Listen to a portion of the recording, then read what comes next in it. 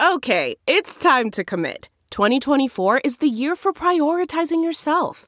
Begin your new smile journey with Byte, and you could start seeing results in just 2 to 3 weeks.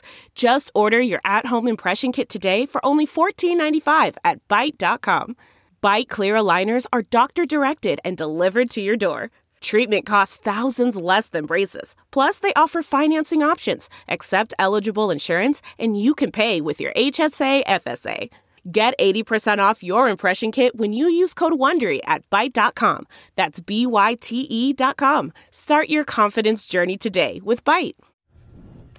Thanks for joining us for another edition of Take Two. I keep waiting for a week where there's nothing to talk about, and it just won't happen. So here's a few things we're going to talk about. A new poll out about how how Utahns feel about President Trump. I'll let you guess. There has been some talk of racist tweets. I'm guessing you've heard that this week from the president. A 9/11 bill that's gotten a lot of talk, federal minimum wage, homeless shelters are behind schedule, and many, many more. So let's start first with this poll that came out. Utah Policy did this with Y2 Analytics, and 53% of Utahns disapprove of the president. Are you surprised by this number, or is this realistically what you're thinking it should be? So it's what it should be. One thing that's interesting about this poll is it's actually the same numbers he had in 2016. And so just there's some perspective there. What I think is interesting about these numbers is of the 53% who disapprove, 44 of them said they strongly disapprove. And usually when you read polls, if you say somewhat, you'll have the conversation. Right now, 44, when you say strongly, you're like, I'm done with the conversation. Yeah. I don't like this guy. What was more interesting is they released some more numbers today. And the big thing for me was in the re-elect numbers, it looks like he's losing. So he carried the state in 16, if you remember. Now he carried it low. I want to say he won by 45%. Yeah. There were three people in that Today's race, numbers show he wouldn't win an election in Utah. Yeah. That kind of surprises me, 38%. Well, I'm glad it's July. So it is true. So 45% is what approve of him about. I think it might be a tiny bit higher. And he won with 45%, so that seems pretty on par. Do you think that he's going to make some ground up in the next year and a half? I think that question means different things at different times. Yeah. I think if you were to ask, do you like this president or not, that's a different question than who someone would ultimately run against and what your feelings of that other candidate might be or might not be.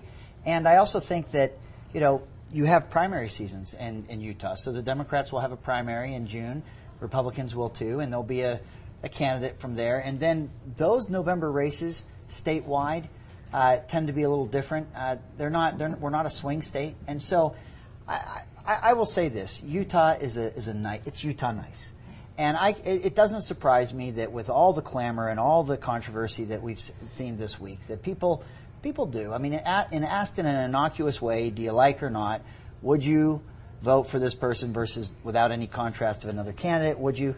I could see where people would be less inclined right now, but 42% of people said unnamed Democrat, unnamed third party. 42% of people said they would vote for those unnamed people. And that's after watching the current Democratic debate. Yeah. They said, so I think it's going to be interesting. The other thing I want to watch, which will be as interesting, so Congressional District 4 was at 50% no. And Stewart's seat, 2, was also at a 50% no. So what's interesting is one could suspect that Congressman McAdams will stick with a not for Trump. But Congressman Stewart has actually, from my seat, been gravitating in some ways towards Stewart. Yeah. He's now in a district, and you're right, point in time, right? But at this moment in time, 50% of his district says they don't approve of Trump. But I'd like to see the crosstabs. I mean, this is kind of wonking out politically, but those crosstabs are registered Republicans, unaffiliated. Unaffiliated is our largest voting group, but then registered Democrats. But in the primaries for each political party, I actually don't know if it's the case with the Democrat Party, but the Republicans, it's registered Republicans. A closed primary, correct. That crosstab will give you kind of a weather vane as things progress closer to a general election. But and one thing that I think that we saw in the last election, I said it then and I'll probably say it again this next time, is that there's a lot of people who don't like President Trump. They don't like the way he talks. They think he's nasty, but they like what he's doing, like passing and politically doing.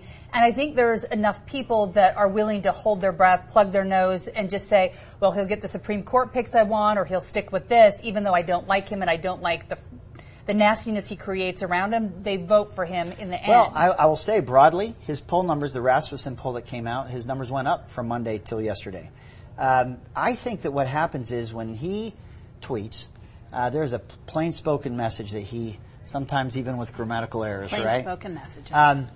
But what I think happens is when the narrative of that tweet becomes so shrill and it becomes so negative, I think there's a lot of people in this country that would read what he wrote and say, I'm not drawing the exact same conclusion. In fact, I think that they're getting a little bit out there.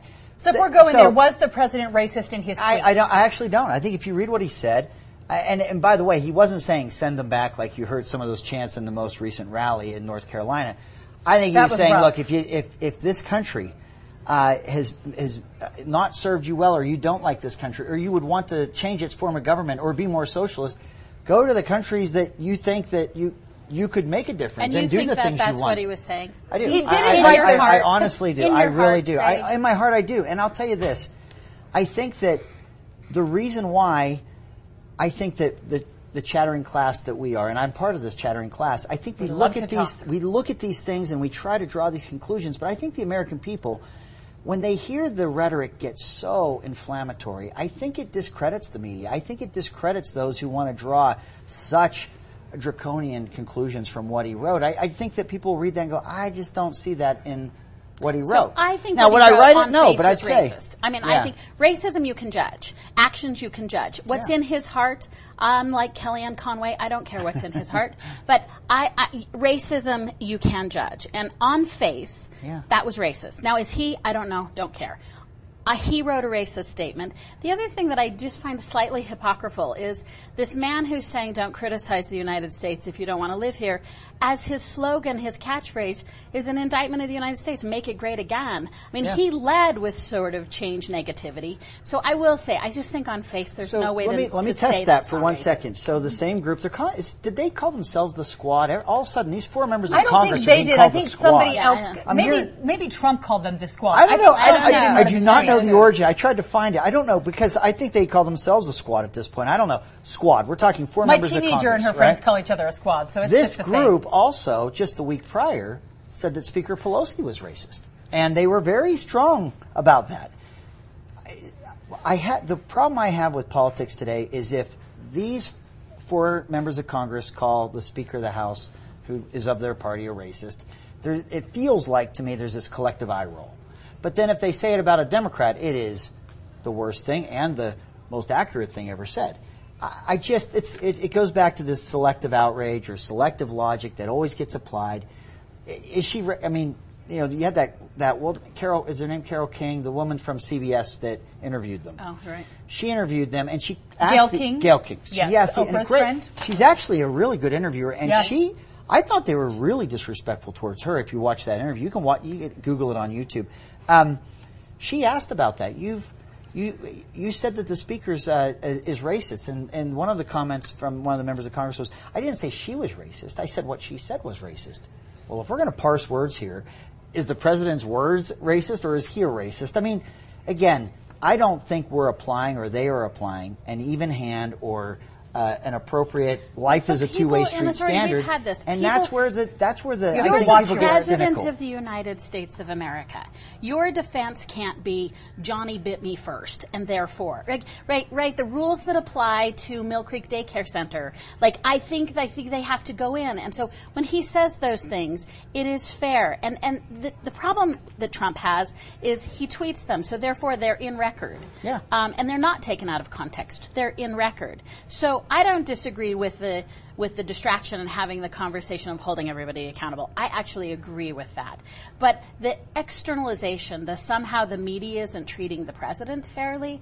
I think these national narratives are not even, they don't even resemble each other. And let's not say that these are just people off the street you're polling. Sure. These are members. This is 435 members of Congress out of 300 million people. Okay, that is a pretty elect group of people making pretty important decisions, or should be, for this country. Even the people how they've ascended and been able to represent, I think, speaks well of this country, not negatively of this country. their conduct, the words they use, the way they speak of people that are Jewish. I'm telling you, I could show you printed the things that are said that I have been taught as a child and believe today are anti-Semitic. So you're equally disturbed, though, by what Trump said but what and I'm saying, what the squad What I'm said. saying is, I think that there has been harsher and more racist comments made by these members of Congress than what the president has tweeted. And I think you'd be surprised. I think many people that have read the tweet would not just immediately align in the category of this was a racist trope that he threw out there. One more question for both of you on this issue, and then we're going to move along because this is like a headache talking about them sometimes. So every time President Trump says something, I feel like as a reporter that I need to call our 6 members of Congress, our 2 senators, our 4 congressmen to have them react. At some point, do they just need to do their job and not have to react to every word he says? Or do they need to show the people who are voting for them where they stand every time he says this? They were reticent. Eventually, Senator Romney said something, and was it Stewart? There was one other. I am sorry that I'm forgetting. Sent out statements. But should they send out statements to say this was wrong? McAdams, that's what it was. Yes, thank you. So should they say this is wrong, or should they not have to answer every time the president tweets? So I think it's both. I think they're compelled to respond when asked. I think that otherwise we look at them and say, oh, let me tell you what it means when they don't respond. I do think there is some sense, and I am sympathetic to how the media guides this. And I think it's somewhat at the heart of what Greg is saying. So how do you... the tradition of the media is to give someone like the president attention. We have a unique president in which sometimes he's kind of riffing a little bit. That's me being gentle. And so the question does become, I am intrigued by trying to maybe ignore things that don't warrant a public debate. I do think that members are required to participate in the public forum if it's presented to them. But I do think it's interesting. I would feel fine about the media saying it wasn't worthy of the discussion. And both of them they answered, thank you for reminding me, McAdams and Romney, after they sent a message, because people were saying, Romney, you need to say something. You were elected saying you're going to hold him accountable. Everyone hated what he said. And then when McAdams sent his out, everyone hated what he said. So I don't know that they made anyone happy. Should they be answering? I appreciate what Mara's just said. We got to get to the substance here. We do. We have to decide whether we liked those tax cuts or if we like the judges he's appointing to the courts, federal courts and Supreme Court. We have to decide what's happening on that border. Are we going to do it better? What's happening there? Is that an issue of Congress? Is it the executive branch? Is it the lack of working together? We've got to get to these issues that are real and that they're impacting people's lives. And I'd like some of the shiny trinkets and some of the hyperbole that is, I think, dominating the narrative right now. I'd like that to be... Clean it up, everyone, so we don't have to talk about Let's talk substance. That's what this show's for, by the way. Let's talk substance. We do that here. Because for years, people have been talking about a federal minimum wage that should be higher. And the House had a vote this week. They were voting for a $15 minimum wage. They had a couple Republicans vote in favor of it. And then 6 Democrats, including McAdams, voted against it. His reason for voting against it, he said that you can't just say $15 an hour across the country and have it be the same because living in San Francisco or New York is vastly different than Utah. Would you agree with that, Mara, or is $15 a fair way to give everyone a running chance at life? Okay, I'm going all in on this. All right, let's do it. Let's go all the way. I appreciate what McAdams said, and I appreciate that there needs to be regional discussions of what is a living wage, and I appreciate having that discussion after we pass a $15 an hour minimum wage. The minimum wage right now is unconscionable. If you've never done this, go, and there's a lot of sites, so I'm not going to name a site. Go online and find a minimum wage calculator, and it allows you to put in basic expenses, which have nothing to do with what we spend every month. It's here's how I live with my family expenses, and the current minimum wage, you're working 80, 90 hours a week to make your bills and keep your kids fed. We have to adjust the minimum wage. I'm going to use words that are communistic. We have to redistribute the wealth. There has to be a sense of, I'm talking about working for it. I'm not talking, remember we're talking about free market here. But we have become accustomed to accepting that someone should die with $2 billion in their bank account, and it was because we find it acceptable for more and more people at the top and not honoring the workers. So I'm talking about work a day, hard work, blue collar, hold the job, be responsible. I am not talking about supplementation. But somehow we've tended to value the super wealth, the majority wealth of a few, and the minimum wage has to be raised. It's not livable right now. Can businesses handle that, Greg? I know that's a question that a lot of people have. I'll tell you, they can handle it easily, but I don't know if it'll be the way that you're hoping they will. What has happened in major metropolitan areas where their city jurisdictions have increased the minimum wage is you see kiosks appear where people used to work. They'll put the kiosk in place where people will self-serve and they'll press the order of what they want. They'll hire people part-time because there may be a requirement that they be a full-time employee, so that's where the minimum wage would increase, so they begin to hire part-time more often. The issue is, in the state of Utah, I think you'd be hard-pressed to find the minimum wage as the average wage here. I think that the market demands people are going to work where they can be best compensated. And remember, this isn't the wage, hopefully, everyone's going to live at forever. You have a starting wage, and hopefully as you work hard and you do these things, you're going to see more compensation for the work that you do. I think the market has a great way of, as an equilibrium of finding where that is. For those that don't know, when you write a law, as well-intentioned and as good as it might sound, there's always workarounds. There always is, and you'll see them in ways that I don't think will achieve what the spirit or the intent of the legislation was. So I'm not an economist, but I was thinking about the idea if someone were making $15 an hour as opposed to $7.25 here in Utah, I believe is the minimum wage, or whatever is in other states, would it then take pressure off the federal government where maybe there were less people living on assistance, where they could, would that change that dynamic and in the end buoy things? You know, I think that debate, look, I'm a states' rights guy. I was a state lawmaker for 16 years. I think that it would be very dangerous, not just with the minimum wage, but with a lot of the policies we see that are federal that don't take into account President George W. Bush's No Child Left Behind that said you had to have a registered teacher for each topic. We had rural communities and school districts in Utah that didn't have the luxury of having someone that had a degree in the respective class, science or math that they were teaching. So it was this federal standard that really did not fit the rural, the suburban, the urban communities around this country. I think the minimum wage, it would not address the issues across all 50 states. It's not a panacea for sure. It's not a panacea. And if it becomes an issue here, I think the legislature would deal with it, but I don't see them doing it. But 725, we want to have this discussion, why people are forced to go to other means to survive. America has not valued working class people. So I would say, one of the things, I've owned a small business for 18 years. And I don't have a widget, which means I don't have a margin. I'm a professional service firm, so I have to be working for it. I can do that. I could offer health care before it was mandated. Why? Because I valued it. I could offer to pay people a living wage. Why? Because I value them. And often government is the catalyst for that. So I agree with you. When people say we raise the minimum wage and all this, milk and honey comes, I agree with that. But I would rather see us respect a living wage and then deal with the outcomes of it. I do think that when they say it shuts down industry, those are outliers. What about the Starbucks of the world, when you look at them, probably could afford. I've never bought a cappuccino before. I hear they're expensive, but I'm guessing they have a lot more money that they could raise the wages easier than a mom and pop shop. Would it hurt some of the smaller ones trying to compete with bigger companies if they had to raise that wage? I've raised my wages, and it does cut into my profit margins. And am I still living a comfortable life and having my needs met? And relatively, am I still doing better than my employees? If I'm being honest, yes. So it's really about values, and it's really about respecting people's work, and it's about not building off of people who are in positions in which they can't advocate for themselves. And so which we've become such superheroes of the multi-billionaire instead of saying, yeah, you should. I love capitalism, but we also must respect at a fundamental those who work a hard day and should get respected for that work. And one of the big ways to respect people, ask a woman, is to pay them equally, pay them what they're worth.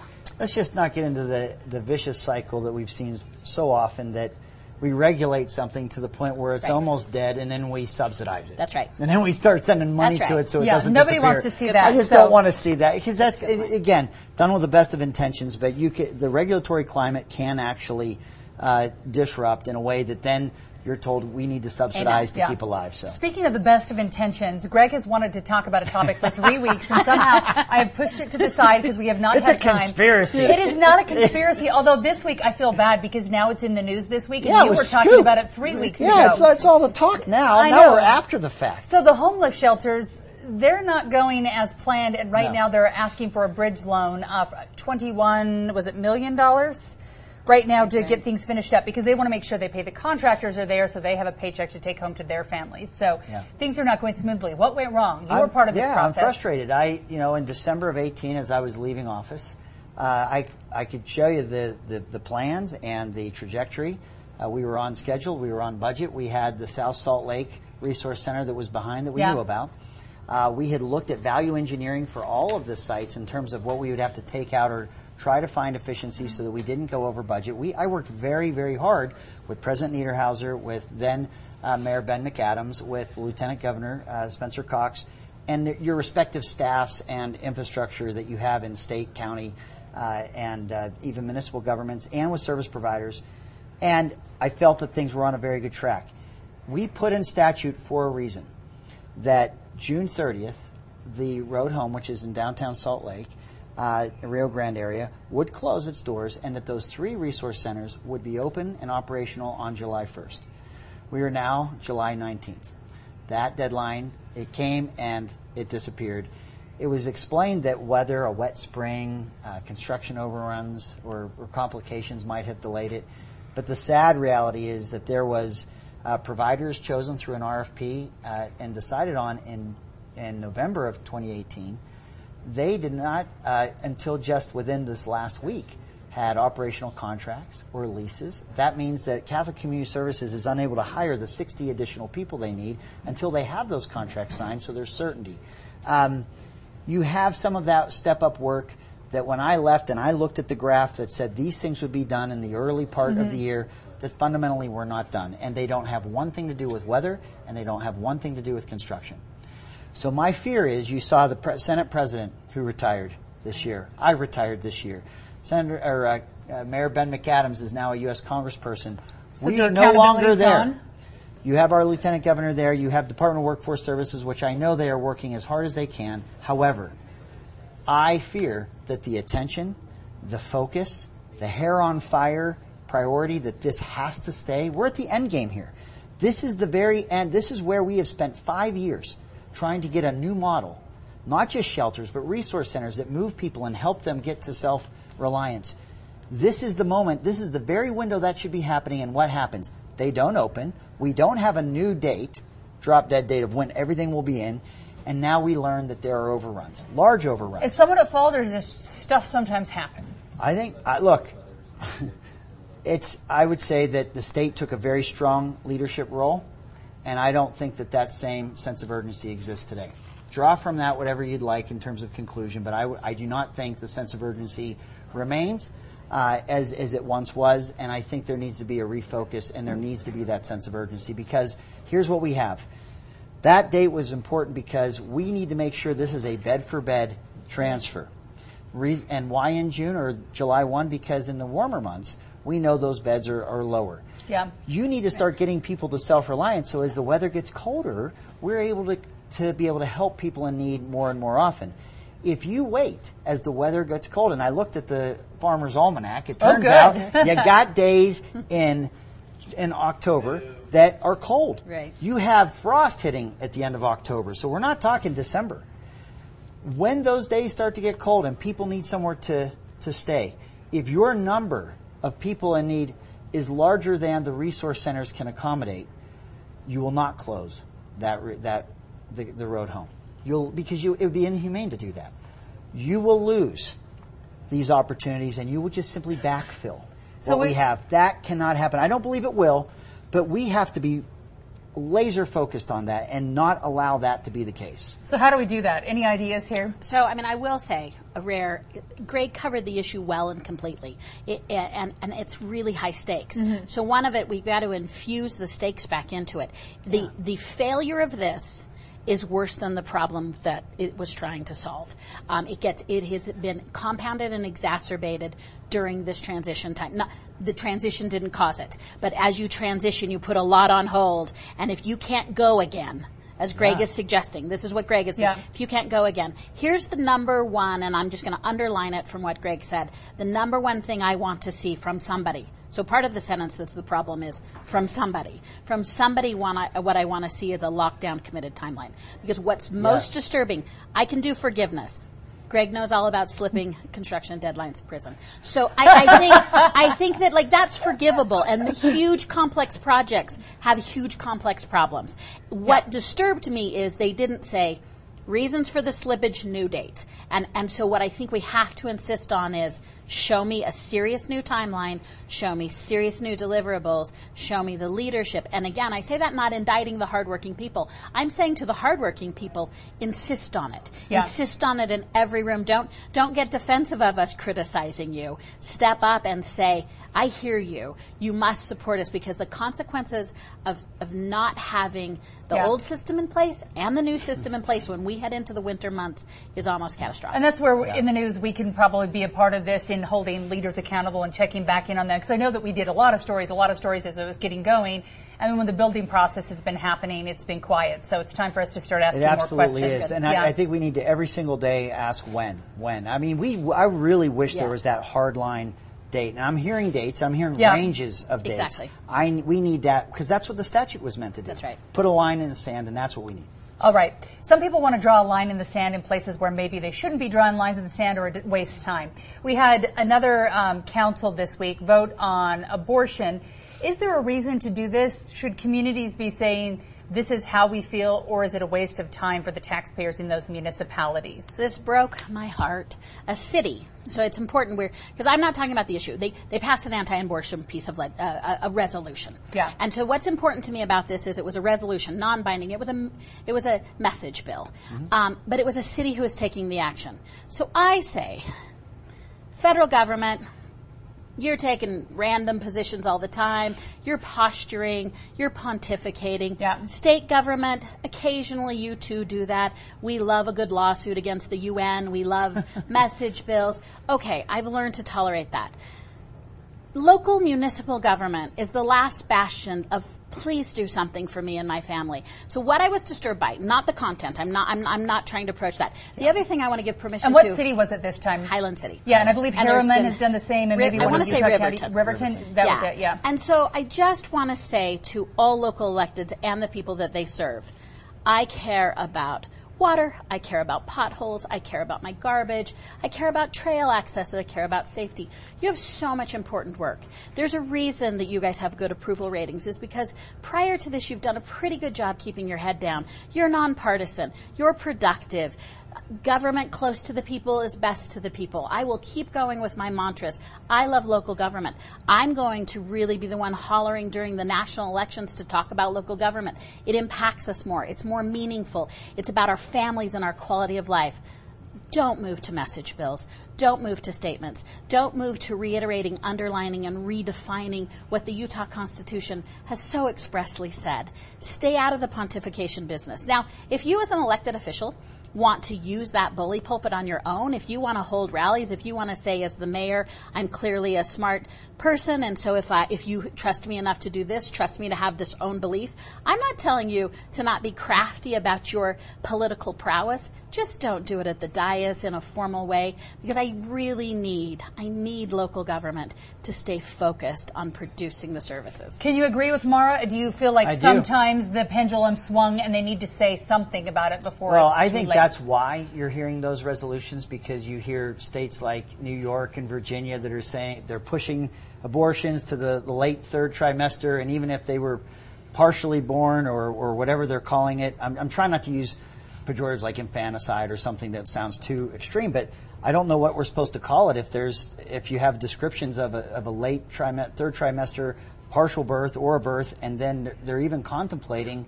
the termination. So is it okay then? I think that's where you see, and I'm just going to say again, as you've pointed out, Mara, let's take the issue aside.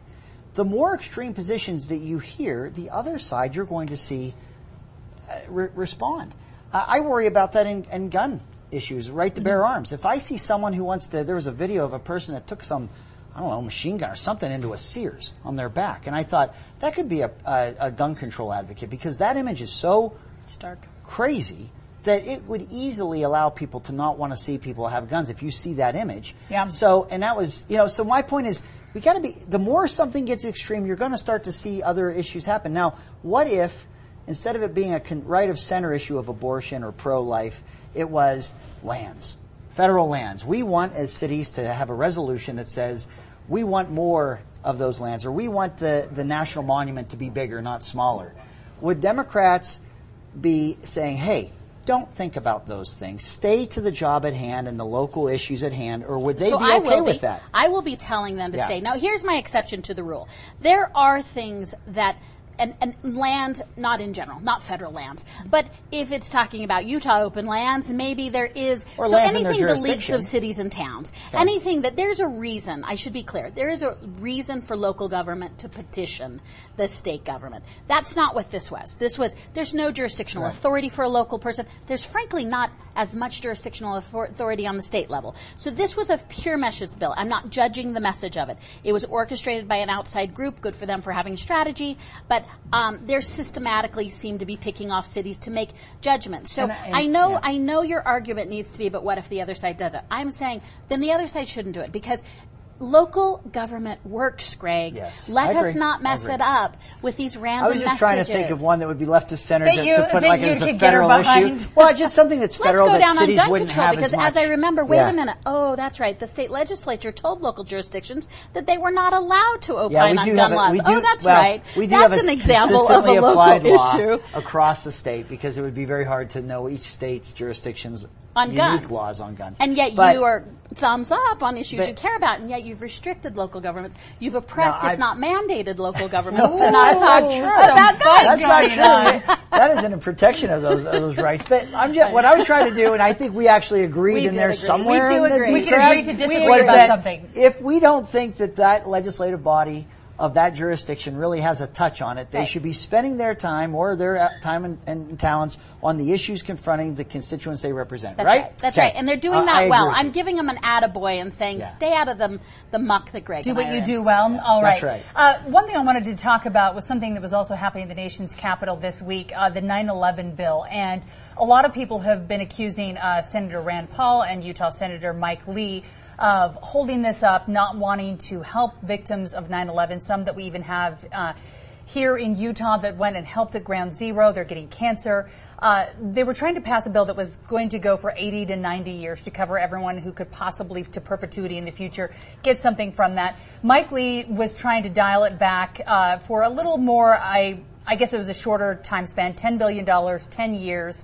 Mara, was this a good idea to have a little more, I guess, governance over the money, approve it again in 10 years, or is this just not caring about the people who've been hurt, trying to help our country? Soup to nuts, this was political gamesmanship, and he misplayed it, and he's walking it back a little today.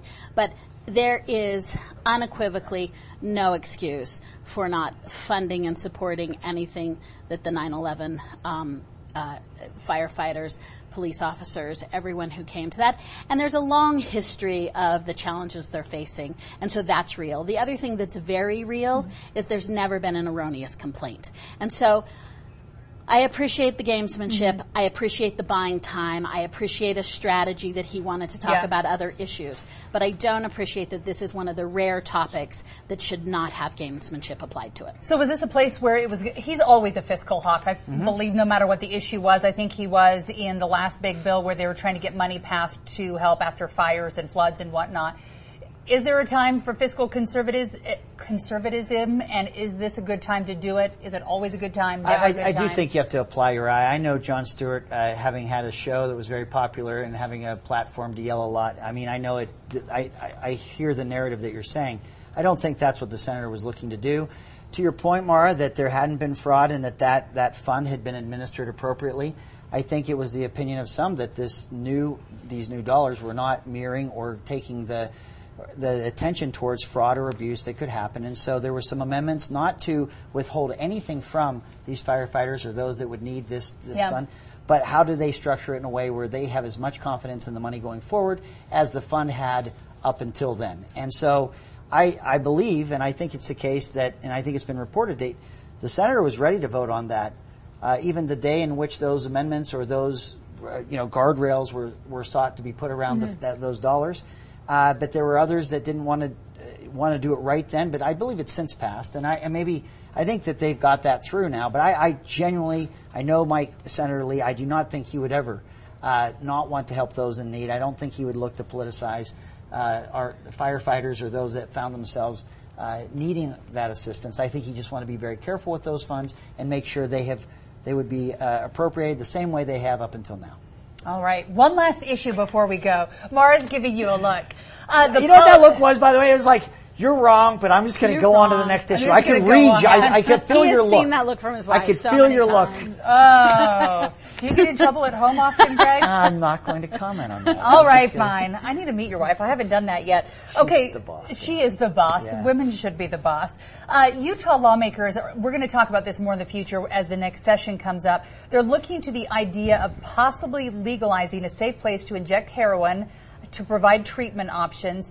We want to talk about, is this a great idea or the worst idea ever? Jim Spiewak just did a story about it last week. I believe it's State Representative Jennifer Daley Provost who is going to lead the charge in this.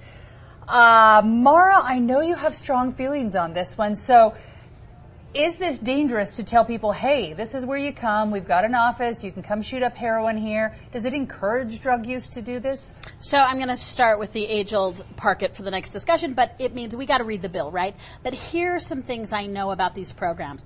The most successful one that people talk about is Vancouver did this. Yeah. And people were worried about this. The police were really worried about this. There's never been a death in any of these centers. You need to regulate, and there are some components of these that I think make it successful. Are you using these also as opportunities to educate and interface? Now, not to the point where the people they're intended for don't want to come in, but there are educational aspects. With some big things that happen, though, or random sightings of needles, used needles, which is a real big problem in low-income areas for children, go down. So disposing of needles, they have statistically shown this. It also has relieved the deaths through heroin. They've never had a death in one of these centers. The other thing I think we can rely on. So all of us are nervous about this. But if you want to all of us are nervous, right? If you need a high and you're like, I need heroin, my question is, are you going to shoot it up at home because you're feeling like you need I don't know what your feeling is. But do you shoot it up at home, or do you think, I'm going to drive to this safe location and go shoot up heroin there? Will people actually go and use a center like that? Yeah, so I think these are mostly not for people probably sitting in their home in Sandy. I think these are mostly for people who are more at risk in their lifestyle at that point. But here's some things we know about who's using in Utah. Yeah. It's our nieces. It's our sons. It's a lot. And so one of the things we need to not do is, and this is hard, I mean that, it's hard, is to not, where is our moral compass on healthcare policy? And that's not easy. And I'm not implying that this is a moral issue, but no one wants to perpetuate it. No one wants the community to send the signal that heroin's great. We just want you to be safe. No one thinks heroin is good. I don't think this is, though, what this is a lot of out of sight, out of mind. The kids aren't seeing junkies shoot up because they are in safe centers. I think it is about saving lives. I do think it decreases. The other thing that I think is so critical about this issue is we don't have to guess. We do have programs that have tried it, and I'm sure they've learned things, and I'm sure they've failed. So one thing is we're not experimental when we do this. And because of those things, because it's not experimental, because they've shown that it saves lives, because I think it affects particularly kids in questionable environments, taking the used needles and taking the risk of infectious diseases. Because of that, all I'm saying is it's worthy of the discussion. It's worthy of not discarding it just because you're saying, well, I'm not going to perpetuate. But it's kind of a moral judgment, and again, about I don't want to be perceived as in any way condoning or this behavior. I think we're all there. But I think there's a lot of facts that we can look to that make this worthy of a discussion. Can Utah do this? I look at how hard the medical marijuana fight is, let alone making a safe place for people to shoot up heroin. Can the Utah legislature do something like that? Is it an idea that people could wrap their brains around, or does it tell people, hey, come shoot up? Before I say absolutely no, before I even go there, what Mara said. So Vancouver, and I haven't read the study from Vancouver, but if we have best practices, and Vancouver is one of them, we need to learn what did they do that when Seattle tried has been a disaster. Many metropolitan areas have pointed to Vancouver or some community where it's worked, but these major metropolitan cities in the United States, it is not. The hardest part I have is what I saw when I was down there, and it's not the moral part of this, it's the legal part. Okay. It's if we know that having drug paraphernalia is illegal, if we know that heroin dealing, heroin trafficking, heroin is illegal, how do we ask law enforcement to say, here's the place where you can use the paraphernalia that you're not supposed to have. If I caught you in a car, we'd arrest you for having it. It just becomes, I think, very difficult to enforce. And what I'm afraid about would happen is if you have an area where you allow what is now illegal to do, and that is to use heroin and to should we legalize heroin? No, I don't think so. So no. I'm going to tell you, look, we worked on medical cannabis hard enough. Heroin's a whole other story. But if we have those safe places, I don't know how we still draw the distinction between what's legal, what's not. And what I'm afraid that does is it becomes a magnet for these cartels. Everybody, I think, forgets that in the summer of 2017, we had two competing cartels fighting for market share. Cartels it was being used so openly. Are not drawn to regulated systems. So I dismiss the notion that if you regulated the cartels, will flock to it because they love a sense of order and oversight. Isn't there a usage that goes up for that at all? No, and usage doesn't go up. And there's no version that says, I've never been a heroin user, but that tent, it's so enticing. It doesn't increase. And remember, it doesn't increase access to drugs because drugs are still there. The other part of it is, it would be naive of us to think that these people are not shooting up somewhere right now that is public or semi-public. At least this takes that out of the public space. The police officers right now are making everyday decisions about, they see that kind of crime every day. And they rightly so know that that person is not served going into our incarceration systems. They know that that person is not served by that. So I agree the hardest problems to have are the hard problems. Yeah. And people living on the edges and drug abuse and homelessness, all of this is hard stuff. Yeah. But I will say, safety and lives, I'm compelled. Mara, the only thing I would say, and I would have to see the difference between it, is I felt that in the summer of 2017, in the Rio Grande area, you had an open drug climate. You could buy, you could sell, you could use in the presence of police officers and everyone else, and there was no consequence. Right. I felt that became a fountainhead for addiction. I felt that the numbers, and we know the numbers were growing year over year, in all aspects, not just the people, but the violence and some of the things that were going on. I would need to know what would be different about a regulated area, like you're talking about. Because you and I agree about the dynamic of Rio Grande. Yeah, the full open air drug market we were seeing that was going on there. I would need to know what was different about that. And I agree. My point is, let's not shut it down.